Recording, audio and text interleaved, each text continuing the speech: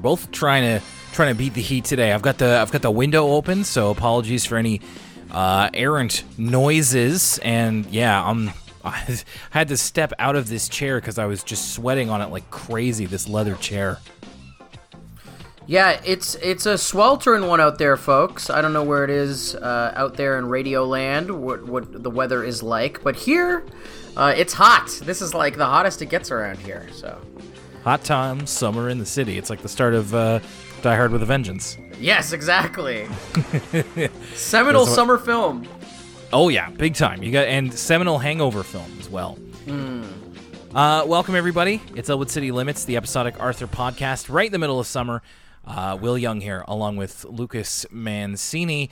You know what? This is actually it's kind of a low-key episode in terms of things up front. I feel like we've been talking about putting up front a lot of things, but although I say that, but of course, as we've mentioned before on both varieties of podcast.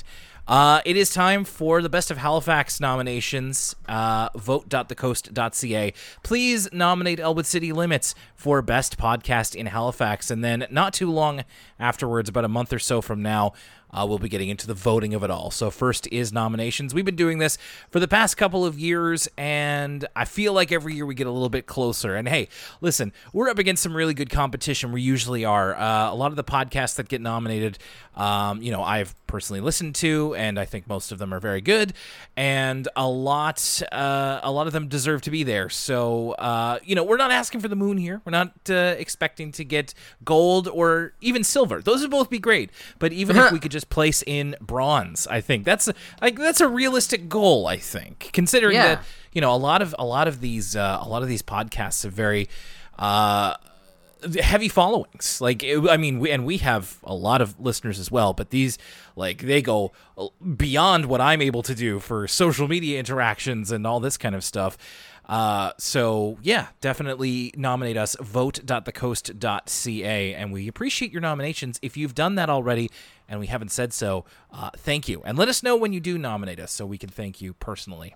That's right, folks. We're an Arthur podcast first, but secondly, we are a Halifax podcast. I mean, we started this out by talking about the weather here today, so, Halifax is never far from our minds. And this is we're entering in the last week that you can nominate us. It ends the 24th of July. And yeah, folks, if you're wondering, okay, you guys get a bronze plaque, what does that even mean? First of all, we get recognition of our work of being the number one episodic Arthur podcast for years and years, and in my opinion, the number one family-friendly podcast in the HRM. But also, we get to go to a fancy party where they give us free cocktails. And folks, you best believe if we are even bronze, we're going to be at that fancy party and we're going to send you guys pics. Don't you want to see pics of me and Will happy with our free cocktail? Right? Rubbing elbows with the Halley famous folk.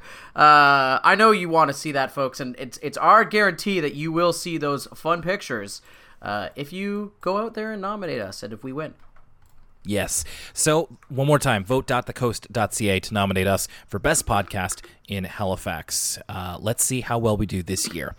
Okay, we just have one email up top here, elwoodcitylimits@gmail.com. It's a little bit lighter this week, which is all good. And this one is from Anonymous, who wants to answer previous emailers' Eric's questions. They would have liked to see the late Robin Williams on Arthur. Of course, playing a genie and maybe even singing Friend Like Me if the mouse would have allowed it. No, I'm going to say they wouldn't. But Robin Williams on Arthur, that would have been super, super cool. That's a great answer. Others would include Tom Hanks, the late Betty White, Weird Al, Greta Thunberg, Billie Eilish, Mark Hamill, Christopher Lloyd, and Lin-Manuel Miranda. Greta Thunberg, I think, if she had come around a few years earlier, like if she was just born earlier or whatever, I think there's a very real chance she could have been on, if not Arthur, then a PBS Kids show. Yeah, true. Like, they gave David Suzuki TV shows on CBC. I don't see why they couldn't do a similar thing with Greta Thunberg. Yeah, and they may still, but it's just Greta Thunberg was definitely very in the news, a hot topic a couple of years ago. So when Arthur was still airing, so could have been. On a side note, what songs do you think go along with each character? For example, one of your old episodes, you discussed Muffy being a materialist, so her song would be Material Girl by Madonna. Since Binky likes wrestling, his song might be Eye of the Tiger. I'd be curious to know your takes on this. I feel like we have discussed this in the past, like character themes. I'm just trying to think who would be Loser by Beck. That came in my mind. That would probably be like... Arthur! You think? Yeah. Maybe like the Richard Cheese version or something. It's a little peppier. It's a little bit more of the worldly, quote unquote, worldly type music that Arthur purports. Brain would be either like math rock or like nerdcore. Like I'm thinking something like MC Front-A-Lot, maybe. Exactly, MC Chris, MC Front-A-Lot. Yeah. That genre, or like, see, you can't say White and Nerdy by Weird Al because he's black. It's true. So it doesn't apply. But I agree that it would be some lyrics about how nerdy they are. You know, spitting rhymes about your D&D campaign and the like. What about Buster? What do you think for Buster? Buster's ska. I think Buster's the most. He's either ska adjacent or of them. like I'm like, okay, who is the artist who like makes music about like UFOs and monsters and stuff like that? Maybe like Rob Zombie, you know what I mean? Like he loves little kind of the hardcore stuff for that, Buster. You don't think Buster's kind of a hardcore kind of guy? You're right. He really does give off a ska energy. He's listening to like Big Real Fish or something. The Mighty Mighty Bus Tones. Yeah. You know that Fern is listening to like Car Seat Headrest or like Mount Erie, just the most emo music that we could completely think of. Bauhaus, the Sisters of Mercy, some like old school goth stuff. That's true. Joy Division. And you know that Sue Ellen's listening to like world music. Sue Ellen's a big Arrested Development fan. Oh, Of the hip hop group Arrested Development. I see. Just big up with Mr. Wendell. Who else? Binky listens to, and all the Tough customers just listen to like tough guy hardcore. Like they're listening to like Gorilla Biscuits. That's what those guys are into. They're into Bane is what they're into. They're into wearing heather gray hoodies and talking about the scene. Or maybe like Onyx if you want something a bit more 90s. Yeah, exactly. Something If you want really to get in a little your bit, face. if you want to get more hip hop with it, definitely Onyx is fitting.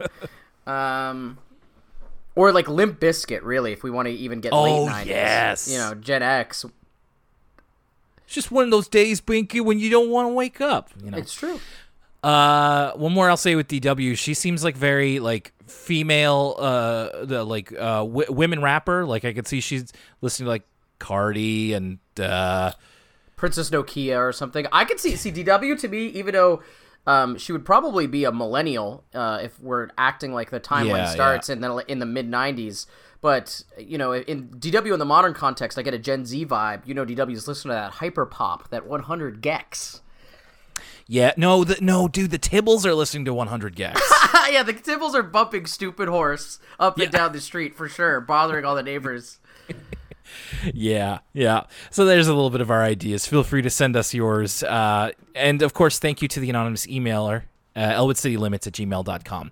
We also want to say a quick thank you to our patrons. Patreon.com/elwoodcitylimits. Our most recent episode of For the Kids seems to have gone over pretty well. It's all about Whimsy's house. We had an interesting time talking about that, and we have a patrons poll up right now. By the time you're hearing this on Friday or the weekend, you have until the end of day on Sunday, the 17th, July 17th, to vote for one of our options. We'll talk more about your options near the end of the show.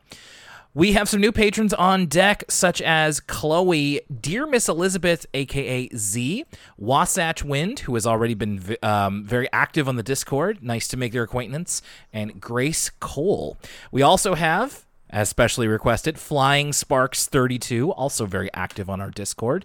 And we also have patrons like Cat Dog, Jeff L., Jeffrey Norris, Rory Forever, Veronica Tram, Casey Cosmos, who I enjoy following on Twitter. We have Vinny Cataldo and Owen. We have Revd. We have Rachel Pearson and Ross Ward.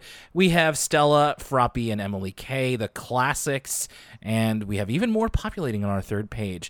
Let's go with Light Relentless. Thanks, everybody, for supporting us at patreon.com/Elwood City Limits. I think we knew this going into it. In case you couldn't tell, this is a double dose of DW, and I was a little bit like, we haven't been loving the DW episodes in the past, so like having two of them, I don't know about this. So we're starting off with DW Queen of the Comeback, which actually starts with Arthur. He's talking about moments in his life that he wishes he could live again and again. Specifically, he mentions moments that have happened on the show, and they actually get reanimated a little bit. They don't cut to old footage. They like reanimated, like Arthur getting the sword in the episode with the rival school at the medieval fair, or Buster going on the balloon ride with his dad. Arthur's usually pretty quick. The show is usually pretty quick to use like stock footage or like past footage. So I was surprised that they just did it again, just in the new style. I bet it's because the style is changing so much now. That I feel like it would we would notice it more than it had in the past. In the past, like the animation was close enough that it probably, we wouldn't notice it. But with the new style, it probably behooved them to reanimate these moments. But it's extra fun, given that, because before we might be like, oh, it's cool that they're referencing these things, but it's kind of lazy because we're just seeing the same clips again. So it's nice to see them, I don't know, from a new angle. Like the hot air balloon, when Buster's dad takes him up in the hot air balloon, looks incredibly different than it did the first time. And yeah, it's just fun to go down memory lane with this stuff. They could have come up with totally new moments that would be more applicable to the show's audience as this was airing. The moments they're referencing are now like, over 10 years before this episode aired, so it's kind of interesting that they picked these ones, but it makes the show's lore feel consistent and lived in and all that kind of stuff. And you make a good point. It could be very much that some of the episodes they want to draw from are like in a completely different, like standard def versus HD, or like they would have to show it with the black bars around it or something. So that's a good point. I loved it. This whole cold open is framed around Arthur. It's the fall. Arthur doing like a jump into a leaf pile, and Pal does a little jump into the leaves too. There's a couple of really great, cute Pal moments, which I really appreciate. And palate cleanser for last week when you were like, you know what? I don't mess with Pal anymore. No, but Pal, when he doesn't talk, I love little puppy Pal. Arthur also mentions one of like Mr. Ratburn's moment he wishes he could live again and again, which is giving a pop quiz, which he says, "I will cherish this moment forever." And he goes to talk about a moment that DW will want to relive, and it's when she got one over on the Tibbles. And she says, nothing tastes as sweet as revenge. So that's the idea going into this episode, that she one time got one over on the Tibbles in some regard.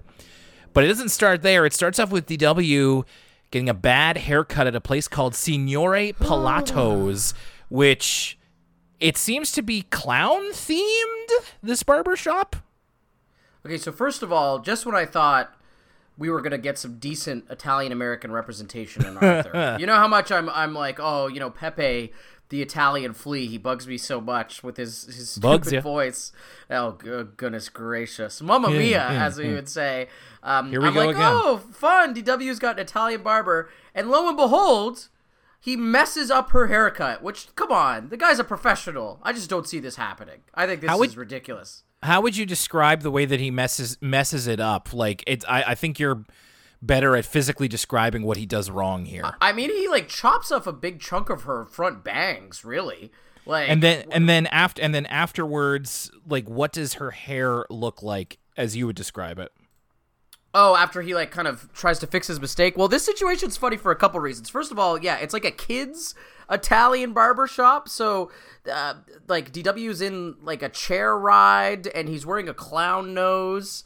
Right. But the whole gimmick is completely lost on her. DW says, if you're a clown, what are you doing at a barber shop? She really side eyes him, and Mom Reed has to like apologize, like she's usually not this bad. But this guy seems to like suck. Like not only is the decor, it's like a clown thing. Maybe it's just like a thing he does for kids, but even still, like it looks stupid. And then he offers DW a sugarless lollipop, to which I was like, screw you! Like this place sucks. Get me out of here. But yeah, he chops off the front of her bangs, and then we have this moment where he goes, this is one thing you never want your barber to say, is he goes, oh no, which is really, really bad. And it reminded me of the TikToks where it's like there's a kid sitting in the barber's chair and the whole barbershops is like brainstorming on how to fix his haircut. Like there's like 5 guys surrounding this one kid being like, okay, we could do, put the number 3 on top and then you do the skin fade here. And the other guy's like, no. And I was like, oh, we messed up. We got to go bald with the DW because he chops off a huge portion of her front bang. And then the next time we see her, it is like a pixie cut. Like he gives her kind of like, like I would say a pixie cut, like a really kind of DW would describe as tomboyish, completely kind of cuts off the sides. And this is why for the rest of the episode, the Tibbles call her Dennis. Because it looks like a boy's haircut. Well, right. It's actually kind of modern for women today to have this haircut in fashion. I want to mention we did get a brief appearance from Nadine, which, as we discussed in a previous episode, it seemed like they were going to try to get away from, of like, oh, Nadine's not going to be around forever, but she does appear to a couple of times in this episode to help DW. In this case, kind of get her a little bit relaxed as the haircut goes on.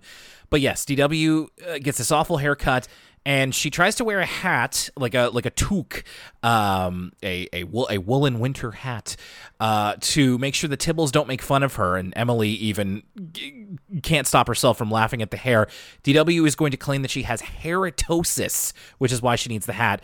But as you said, the Tibbles see her, and then the whole thing is that they keep teasing her. Of course, it's a boy haircut, and they at first call her David Reed, but then settle on Dennis Reed, DW's brother or cousin or something. And just DW, she doesn't have a good comeback. She keeps wanting to say something, and then it comes to her later. She has the delayed reaction. Like at one point when she gets back home, she asks Arthur, like, what do I say? And then Arthur gives her a couple things to say.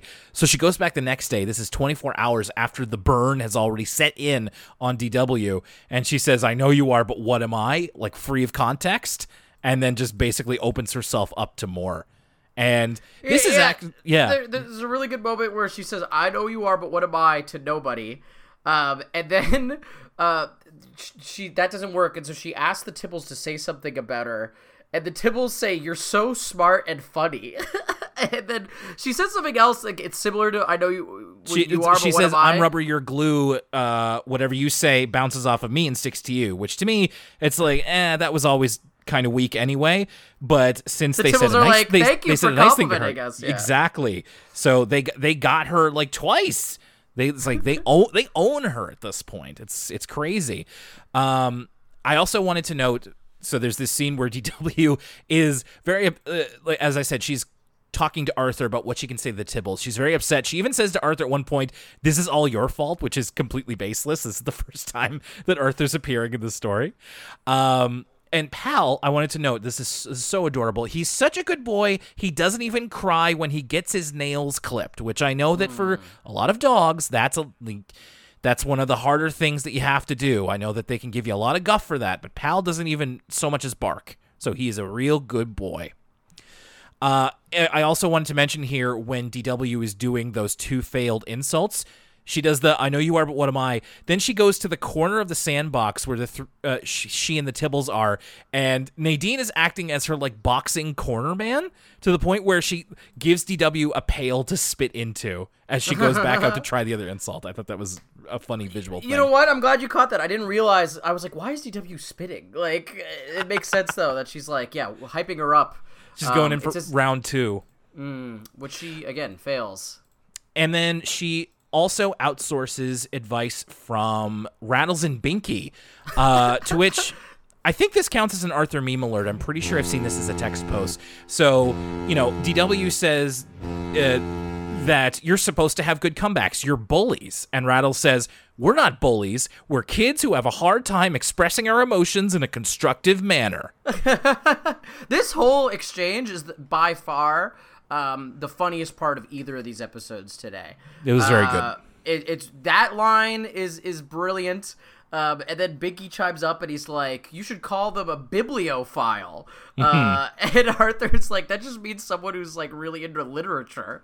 And Binky's like, I just like the way it sounds. Bibliophile. And then they like start yelling these words. Rattles and Binky yell these words at each other that they don't know what mean. Like, one of them is like, philanthropist. And then Rattles says humanitarian. Rattles also calls him an autodidact, which is a self-taught person. Just very, very funny. I think we've all done that. You discover big words that nobody else knows and you use them as insults. So DW is still trying to figure out the best comeback here. We cut to Grandma Thora and Mrs. McGrady, who are at Mrs. McGrady's place.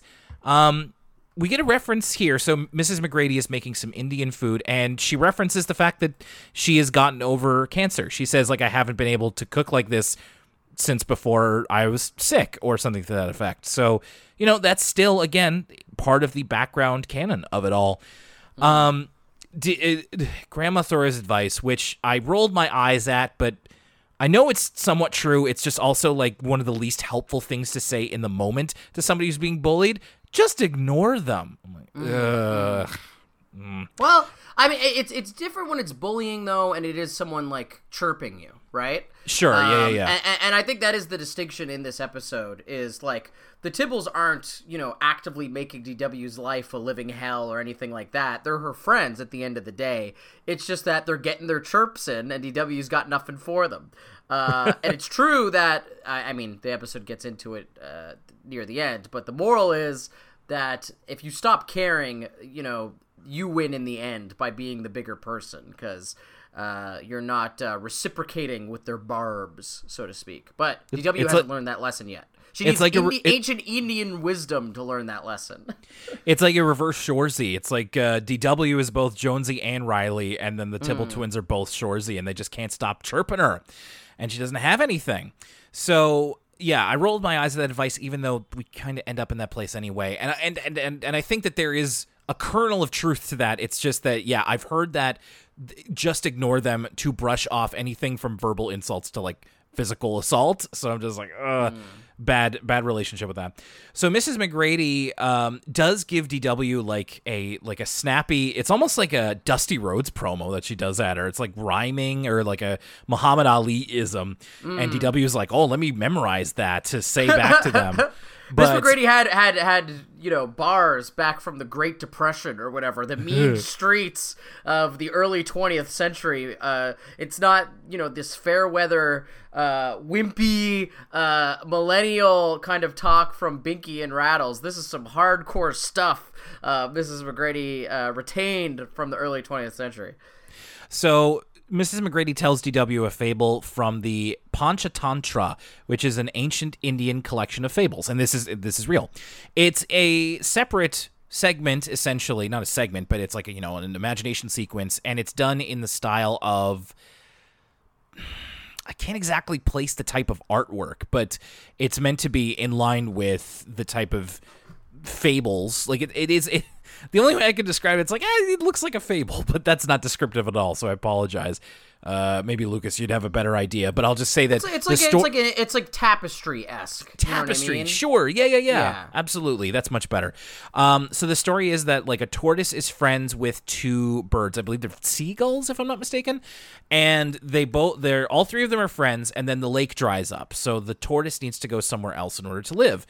And the gulls offer to fly the tortoise, but the problem is the tortoise is very chatty, in a way that almost sounded like a bit of a Jewish stereotype at times, but it's like, okay. He's kind of, for lack of a better term, he's kind of like a nebbish, kind of like nervous, like, oh, can you guys turn down the air conditioning? Like, I don't know if it was just, I don't know if it's necessarily a Jewish stereotype, so to speak, as much as it is like nervous, like New Yorker. You know what I mean? Yeah, like, it's within that. Like, I don't think there's really anything wrong with it, but it's like, depending on how you play it, you can get a little close to Jewish stereotype, and it's not quite that, but it's like, yeah, He's just complaining about everything and just like, how long is it going to take for me to get over there? There's a funny one where he's like, they're going to carry him over because the tortoise has to bite down on a stick that the two birds will lift him to another place, and he says that's like, that stick doesn't look very strong.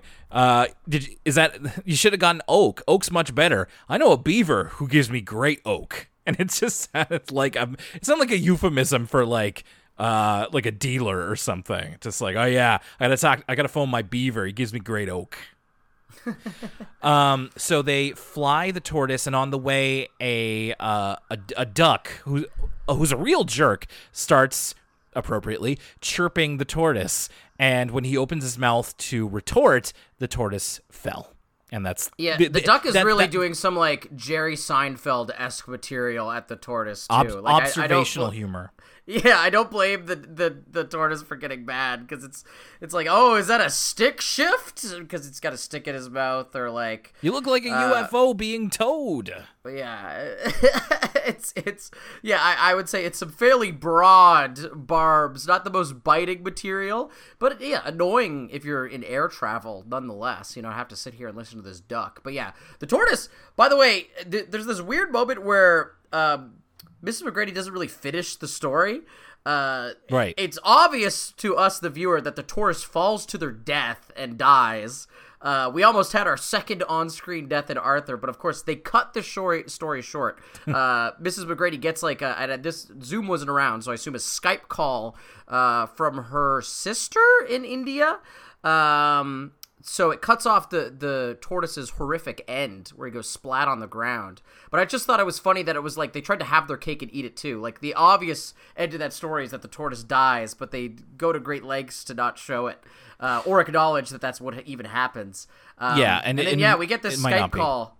It's funny. They replicate bad internet connection. Yeah, so Mrs. McGrady gets a call from her sister who is in Bodh Gaya, India. We also see a cameo from El Boomerang during this video call. And you're right, they simulate like early 2010s video call lag in a way that like you're not really getting a full motion video. You're getting more just like stuttery pictures of every couple of seconds. I thought that was a really good touch.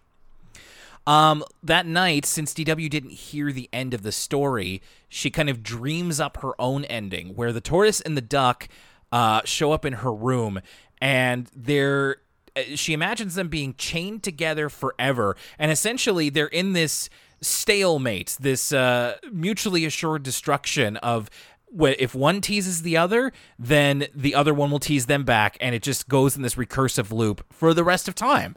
And this ends up sticking to DW in a way, and this is how she ends up dealing with the Tibbles. So she goes to school the next day, and she heeds the advice of the story, or at least the advice she dreamed up. They insult her, they call her Dennis again, and then DW just goes to insult them and then takes a deep breath and says, "It's not worth my time. Call me whatever you want. I really don't care." And then walks away. It's cold as hell. I liked it. Very good. And see, Will, this is where, Grandma Thor's advice actually works, because you feel like the wind go out of the Tibble sails. Like, they've lost their power over DW once she's decided to be the bigger person and just simply not care about the things that they say. And then her hair grows back and all is well. And it's very true. Like the core of that idea is that a lot of, from bullies to people teasing you, they want attention. And reaction. A reaction, exactly. And if you give it to them, then they're emboldened to keep doing it. But if you stonewall them, or if you're able to stonewall them, then they just will move on, or at least theoretically. It's not a one-size-fits-all sort of thing.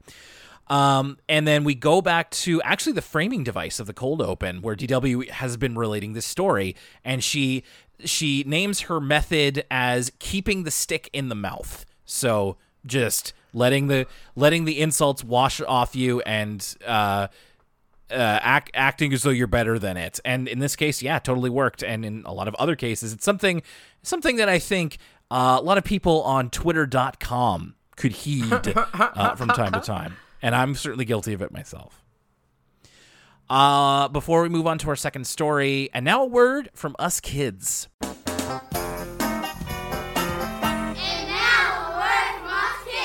So this one's kind of tangentially related. It's in that, the first episode we just watched had an Indian folktale, and now we hear a Japanese folktale. I imagined it was just, within the context of like exploring another culture's traditions. And yes, So a woman named Yumi goes to a group of students and tells them a Japanese folktale using the art of kamishibai, which is paper theater. Essentially, it's creating sequential illustrations to communicate a story, and all of the kids get to do their own by taking a folktale and then drawing sequential drawings like a group project. The only thing I really have to say about this is I like seeing the differences in artistic ability of the kids. And again, this is not to insult or to really even to praise, but it's like you can tell from the drawings themselves of like, oh, this kid might grow up to be like artistic, or this kid really likes to draw. And then there's other kids who have a little bit more trouble with it. It's just like, okay, well, drawing isn't their strength. And it's just interesting to see it at a very early time in their life. All right, so we're going to get into the second half of this episode in just a moment, right after this. This podcast is supported by listeners like you, and here's how. Over on our social networks, you can follow us and find the latest updates and some fun photos. Facebook.com/Elwood City Limits, at ECL Podcast on Twitter, ElwoodCityLimits.tumblr.com, and Elwood City Limits on Instagram. You can support us monetarily by going over to patreon.com/Elwood City Limits. If you become a patron for as little as $1 a month, you get access to exclusive audio content like our new PBS Kids show, movie reviews, and sneak previews of upcoming content. Support us as well by going to teespring.com/stores/Elwood-City-Limits-store or search Elwood City Limits on Teespring. Buy yourself a t-shirt, a tank top, or a hoodie with the Elwood City Limits logo or an exclusive design by our friend Josh. Elwood City Limits is available online at libsyn.com/Elwood City Limits, where you can find it on Spotify, Apple Podcasts, and other podcast apps. Is it not on your favorite app? Let us know, and you can always help us by spreading the word, tell your friends, and send us a message either on social media or an email, elwoodcitylimits@gmail.com. Thank you so much for your continued support. And now, let's get back to the show. So if this one sounds familiar to you, if you've been listening to Elwood City Limits for a couple of years, in My Africa, we did kind of cover this. So I did an episode of ECL Flash Forward, which is when we go forward in the Arthur timeline to talk about an episode that's either relevant now or that we just wanted to cover. So I talked about In My Africa with a lovely person named Kara Oliver. The episode is from, I believe it's May or June of 2020.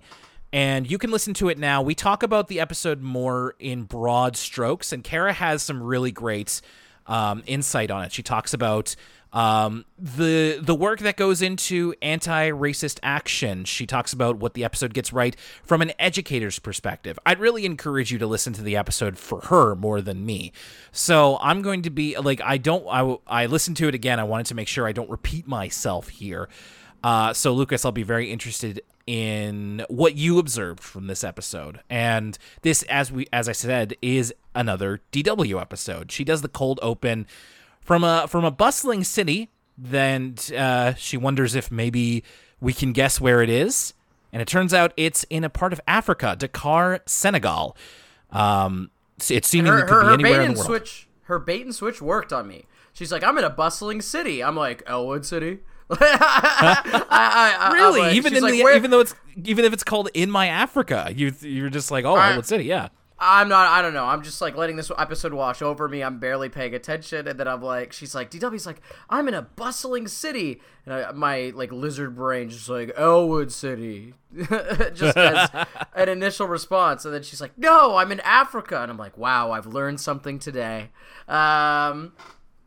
But yeah, no, I actually thought this was a great cold open. Both, you're right, as an educational device of like, ooh, why don't we subvert your expectations? Maybe if you're a kid watching this at home and you're much like DW, think Africa's all savanna and lions and huts and there's nothing else. We'll start off with saying, no, there's bustling cities, just like everywhere else in the world. And then we kind of get this really good character introduction of DW's new friend, her new classmate. Her new classmate and friend is Cheikh, who is from Senegal, and we see him in the cold open playing with El Boomerang. So it makes his cameo again. Where's it going to end up? We're going to find out very soon.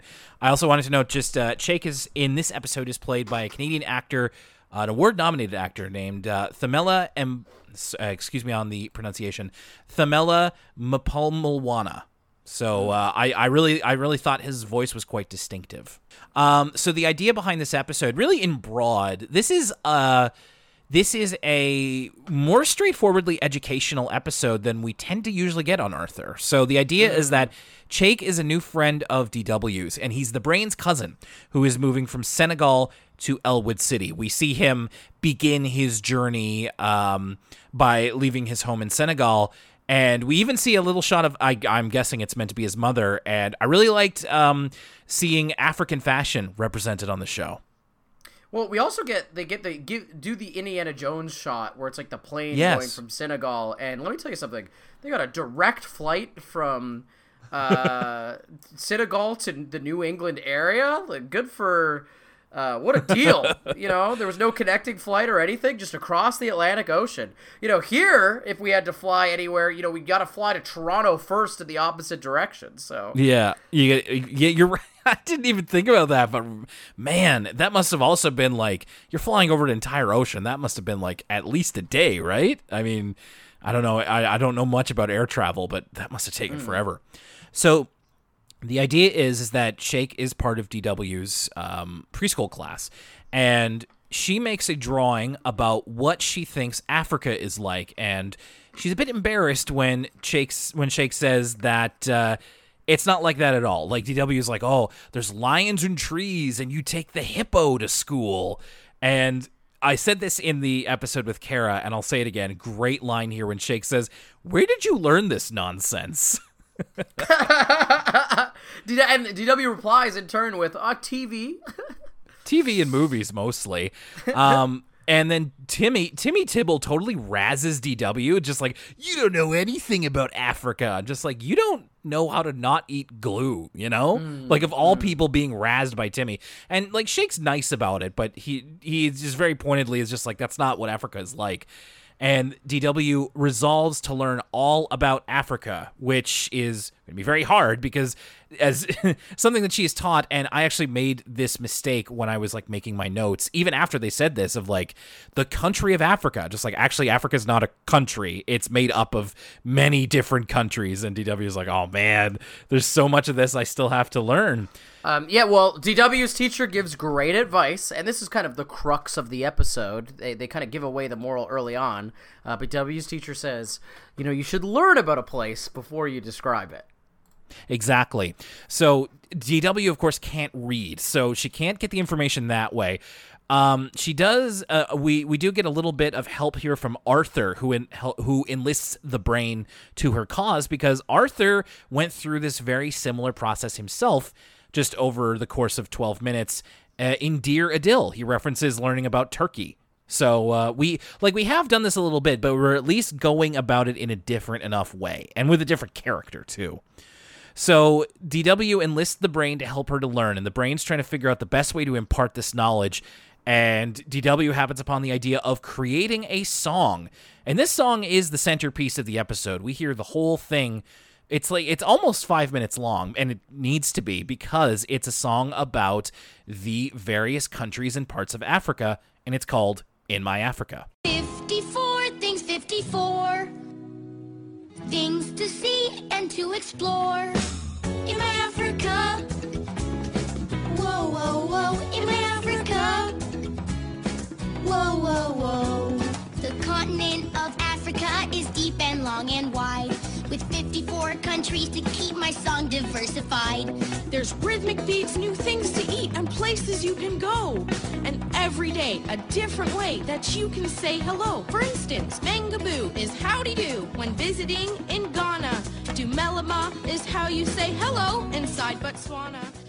Yeah, this was great. Once I realized that this is what they were doing, I got excited because it's reminiscent of It's one of my favorite bits in Animaniacs of all time is when they do the countries of the world, and he like runs down all the countries. And it's funny because that video is kind of out of date because a lot of those countries have changed names or what have you. But I think it's kind of a timeless Animaniacs bit.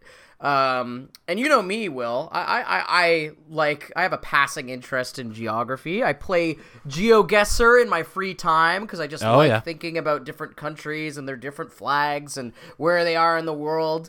And so I was like, oh, great, this is like extra GeoGuessr. You know, one of my two biggest GeoGuessr blind spots, and I'll shamefully admit it here. I'll leave my heart open to the listeners to know my faults, are definitely continental Africa.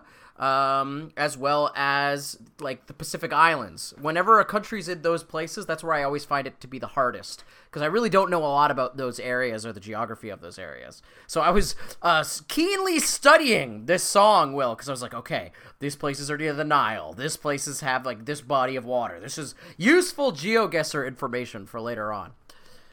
I'm useless with geography, so a lot of this was very much new. Like I've heard some of these places of names before. So the entire song is sung by DW and Brain's voice actors. They're not the amazing singers, but it is a fun and engaging way to learn. Although it does just boil down to they go to like each region, they say its name, and then they give like one fact without context. And it's like, and they do cheat a little bit too. Like for instance, they will assign certain facts to multiple regions, and then at the end they do just kind of throw in all the countries that they didn't have anything for. Like at the very end, there's just like 5 countries that are used as ad libs that they just kind of say over the end of the song, and it's like, okay, you listed them, I guess. Yeah, and some of the facts that we give are just like this is meaningless. Like this doesn't really mean anything to me. It's like I'm sorry, I don't remember the lyrics. Maybe I should pull them up here. But it's just like this is the land of something something. I'm like I don't know what that means. Yeah, this is the place where people stand tall. I'm like, okay. Yeah, what does that? What does that mean? But like, are they tall people from here? They have good posture. What is that? Yeah. Past Uganda, Eritrea, and look out, a crocodile. Okay, like, yeah. Some of them are interesting facts, but others are just like I have no idea what to do with that. But the song sounds good, which I think is important. They do also use a lot of live action pictures and footage with the little music video that they have. And it really, it sells Africa. I think it's, Africa is such a beautiful part of the world, and it's really cool. I always appreciate seeing footage from its various places. I just think the really inclusion of the live action footage almost makes this feel like a secret Postcards from Buster episode. Besides the fact that Buster's, of course, not in it, it feels very Postcards from Buster-esque, even more so than an Arthur episode, in terms of kind of the way the episode is formatted, because once they get this song idea, with a few little siestas, it is basically this song for the rest of the episode. They have kind of like 3 sections. The first section, they're introducing the song and they're running down some of the countries. And it's funny, I was thinking to myself, I was like, wait, they're done? They didn't get to all 52 countries. There's still some to go. And then Chake comes back in and says like, oh, you should add a food section. And this is kind of my favorite section because I like seeing all the African food. I don't know if you had the African food place here, Will. Barry's African Cuisine.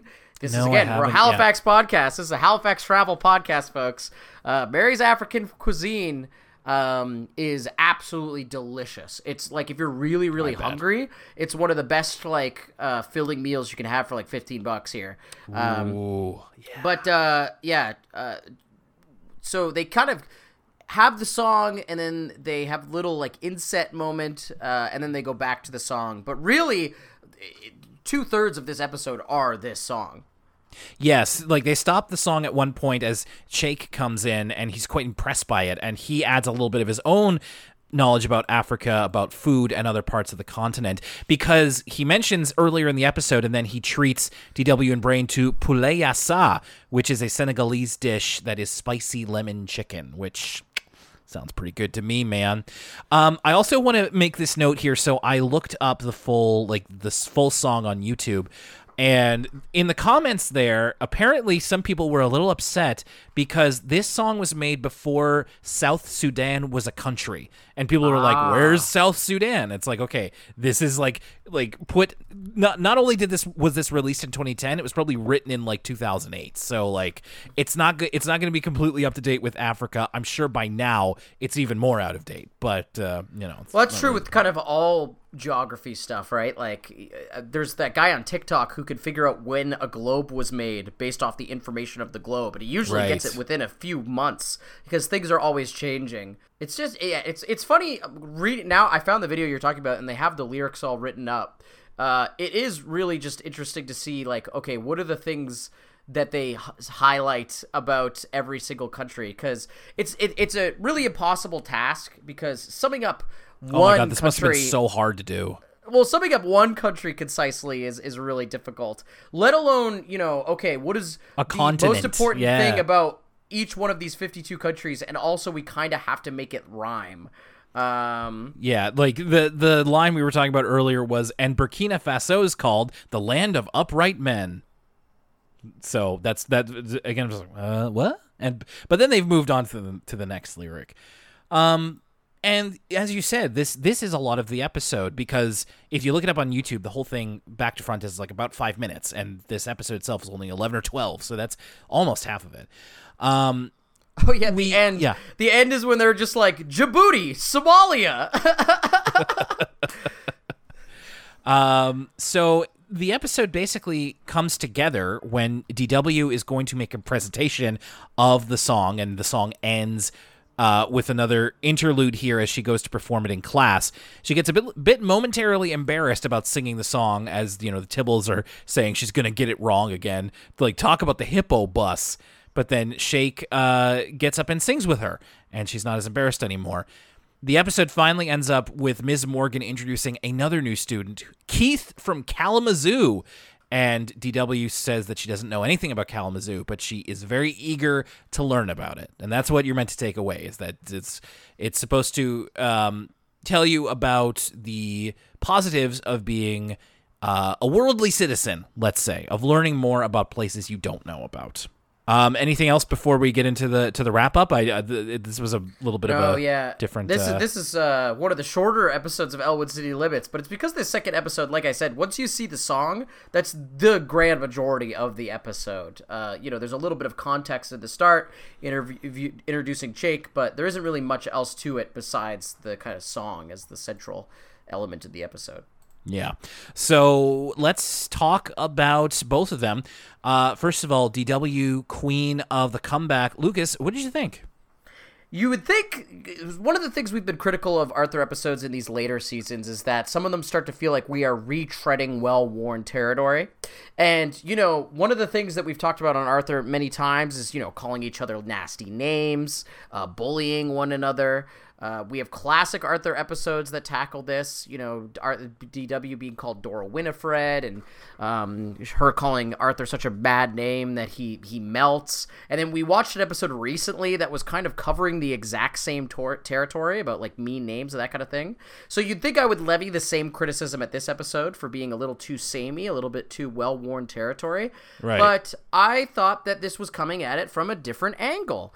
Of, the central message being DW needs to be the bigger person. Once that she lets the Tibble twins know that she isn't bothered by their comments, and she stops being so reactive to them, they're going to stop and they're going to leave her alone. And I thought the big standout thing about this episode was a DW episode for me really works when it's funny. DW is a great character to introduce a lot of good comedy with. She's one of those characters like Binky that's just kind of a quip machine. Like, it's great to put DW in a situation and have her kind of say something offside, right? That's something that Arthur doesn't have. Arthur's a great protagonist because to some extent he is a blank slate. He is the perfect kind of figure for the audience to kind of put themselves in the situation. DW is not like that. DW is at her best when she is well written and she's quick and she's saying funny things. And I thought this was a really funny DW episode. I thought the situation with going to Binky and Rattles was some of the hardest I've laughed at an Arthur episode this season. I thought it was really funny. And just her kind of, she totally misunderstands the Indian story that Mrs. McGrady tells her. She's like, okay, so I'm not supposed to keep a stick in my mouth.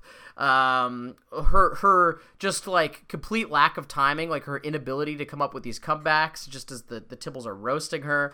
All these situations made me laugh, and I thought that it kind of made the episode greater than the sum of its parts. I think the moral works and I think the humor works. So I was really entertained by this, despite it being kind of a lot of DW episodes in quick succession. Yeah, I liked this one too. Like, again, I was very much like, it's, 2 DW episodes. And again, we're, the DW defenders over here. But again, it's just like, if this one's going to be like especially kiddie, I don't know. But I didn't think it was. I also thought that it was, funny and engaging. And it used a lot of like of the world. It didn't feel like a DW episode. It felt more like an ensemble episode at times, because you've got like different characters Arthur's age, different characters DW's age, different adult characters. And you were like coming up with interesting ideas and interesting ways to resolve DW's problem, and including like the fable, like, which was another like Arthur thing of like, let's just use a completely different art style and storytelling method. And it just kept it interesting through the whole time. And then when it was over, I'm like, oh, that's it? Like, that's it? Oh my God. I thought this was going to go on a lot longer. I was almost, I was like, I could have watched it for quite a bit longer. So yeah, I liked it a lot more than I thought I was going to, for the reasons that you mentioned, Lucas, and for what I mentioned as well. Before we move on, I also I forgot to mention that I also liked how, in the Fable, they took another chance to do a completely different art style. That's something I always appreciate when we have a story within the story in Arthur. Big time. And they do something adventurous. And you can't fault how much work that is for the animators, right? Because, they have their assets that they use and their storyboards that they use and the characters that they've drawn again and again and again through these Arthur episodes. Right. So it's a ton of work to come up with like a totally different art style and just kind of animate a section that looks really different than the rest of the episode. So I always appreciate when they do that. And in My Africa, so I've talked about this episode a little bit more. I'll keep this brief. I like the intention behind it. I think it's done from a good place. I like the song. I appreciate that they, included a new black character, a new African character, to do this. And I hope Shake comes back. It's one of those cases where it's like they introduce a new character from a new point of view. I hope that this isn't the first and last time that we see them. So I hope we do see Shake again. And yeah, a lot of the episode is the song, which I was really surprised about. The only thing is that, and this isn't really a complaint, it's just that, as I said before, you don't get Arthur being this like straightforwardly educational. Like, and you could even compare this to DW Queen of the Comeback, in which case, like, that is meant to impart a lesson, but it does it in a bit more of a complex way in terms of, what it uses for humor and all this kind of stuff. This is very much like, you're going to learn about Africa in this episode, which is good. Like, I think we absolutely should, and encourage kids to learn about different parts of the world. But it is very straightforward in that goal. It's like when you have the music video part of it is very non-diegetic in a sense of, it's like it's meant to address the person watching this. So it's interesting to see Arthur do that. Like, I'm glad it doesn't do that all the time. Every once in a while, it can get away with it, and I think this is totally fine. But, like, yeah, as an episode, the story itself is pretty threadbare. It's mainly just to get across the message itself. But the message is good, and the song is pretty catchy. So, yeah, like, I'm fine with this. I'm totally fine with this, and I like the intention behind it more than like the actual like meat and potatoes of the episode, I guess, the bones of the episode. Yeah, I'm of two minds about this one because, I was entertained. I don't really have anything. I didn't feel like my time was wasted, and I have like I said, a little bit of an interest in geography. I just like hearing about all these different countries and seeing the sights from all these different countries. That's always going to be entertaining to me. But I don't know if it doesn't feel like an Arthur episode. That's the kind of one problem, is that the format, such a wide break from the format, does make it feel like a very, good episode of Postcards from Buster or something, but it doesn't have that kind of Arthur arc. It doesn't really feel like a complete Arthur story. It just mostly seems like set dressing to have this educational song, which again is executed really well. The song is good. The visuals that go along with the song is good. I even like the framing device. I love their introduction of the new character. I think all that stuff really works, but it just doesn't. It feels a little bit un-Arthur-like in a way. So I wouldn't count it as like one of my favorite episodes of like, it's an episode I enjoyed, but I wouldn't put on my top 5 of the season list for that reason. Yeah, I totally get what you mean. And I think we use that sometimes as a criticism of like, oh, any show could do this. And that's true. Like, there isn't a lot about this that is innately Arthur, but no other show did do this, or I shouldn't say that. There's probably other shows that have done this to a degree, but not a lot of shows that with Arthur's status, I suppose, would do this, and it did. So I think that there's points to be had there. My goodness, we're getting to the end of this season. We're going to be ramping up to the end, which means that we've got some exciting stuff coming your way. So here's what the schedule looks like for the next little bit here. Next week on For the Kids, a PBS Kids podcast, which is our Patreon exclusive podcast where we talk about PBS Kids shows. We have a poll going on between 2 hotly contended choices. I won't tell you who's winning or what it looks like, but it's going to be another close one. So if you're a patron and you haven't voted yet, go to patreon.com/Elwood City Limits or check the link in the Discord in the ECL channel. Your choices are between Dinosaur Train and Daniel Tiger's Neighborhood. Which one will win?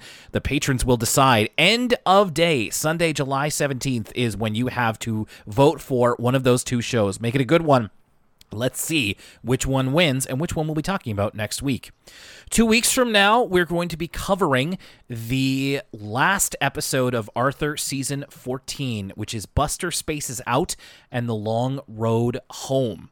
So we'll see what that's all about as we get ready. In August, it looks like we're going to be starting a new season of Arthur, Season 15, which is, well, okay, I won't get into it yet, but there's going to be changes coming very soon. Now, okay, let me be clear. We're not up to the Flash animation episodes yet, but we're closer than we've ever been.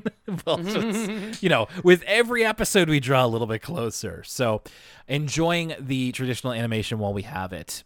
So we've got For the Kids next week. Then we have Elwood City Limits the week after that. The week after that, we will be getting you the ECL Season 14 recap and a very, very special ECL Presents coming to the Patreon feed. This is going to be huge. If you're... I can't wait for everybody to hear this one, and it's going to go to Patreon first. I'll give you a bit more details coming up in 2 weeks, but trust me, you've been waiting for this one. All right, Lucas, I'm going to go, since we're going to stop recording here, I'm going to turn the fan on and start to, eat a Freezy or something. I'm starting to melt here. Yeah, no, I'm going to do the same. I'm going to stick my head into the freezer. Well, don't get the icicles on your hair like DW did. Well, that's the end of another episode of Elwood City Limits. Thank you so much for joining us. My name's Will Young, and for Lucas Mancini... Hey, you guys are from that Indian story. We'll see you next time.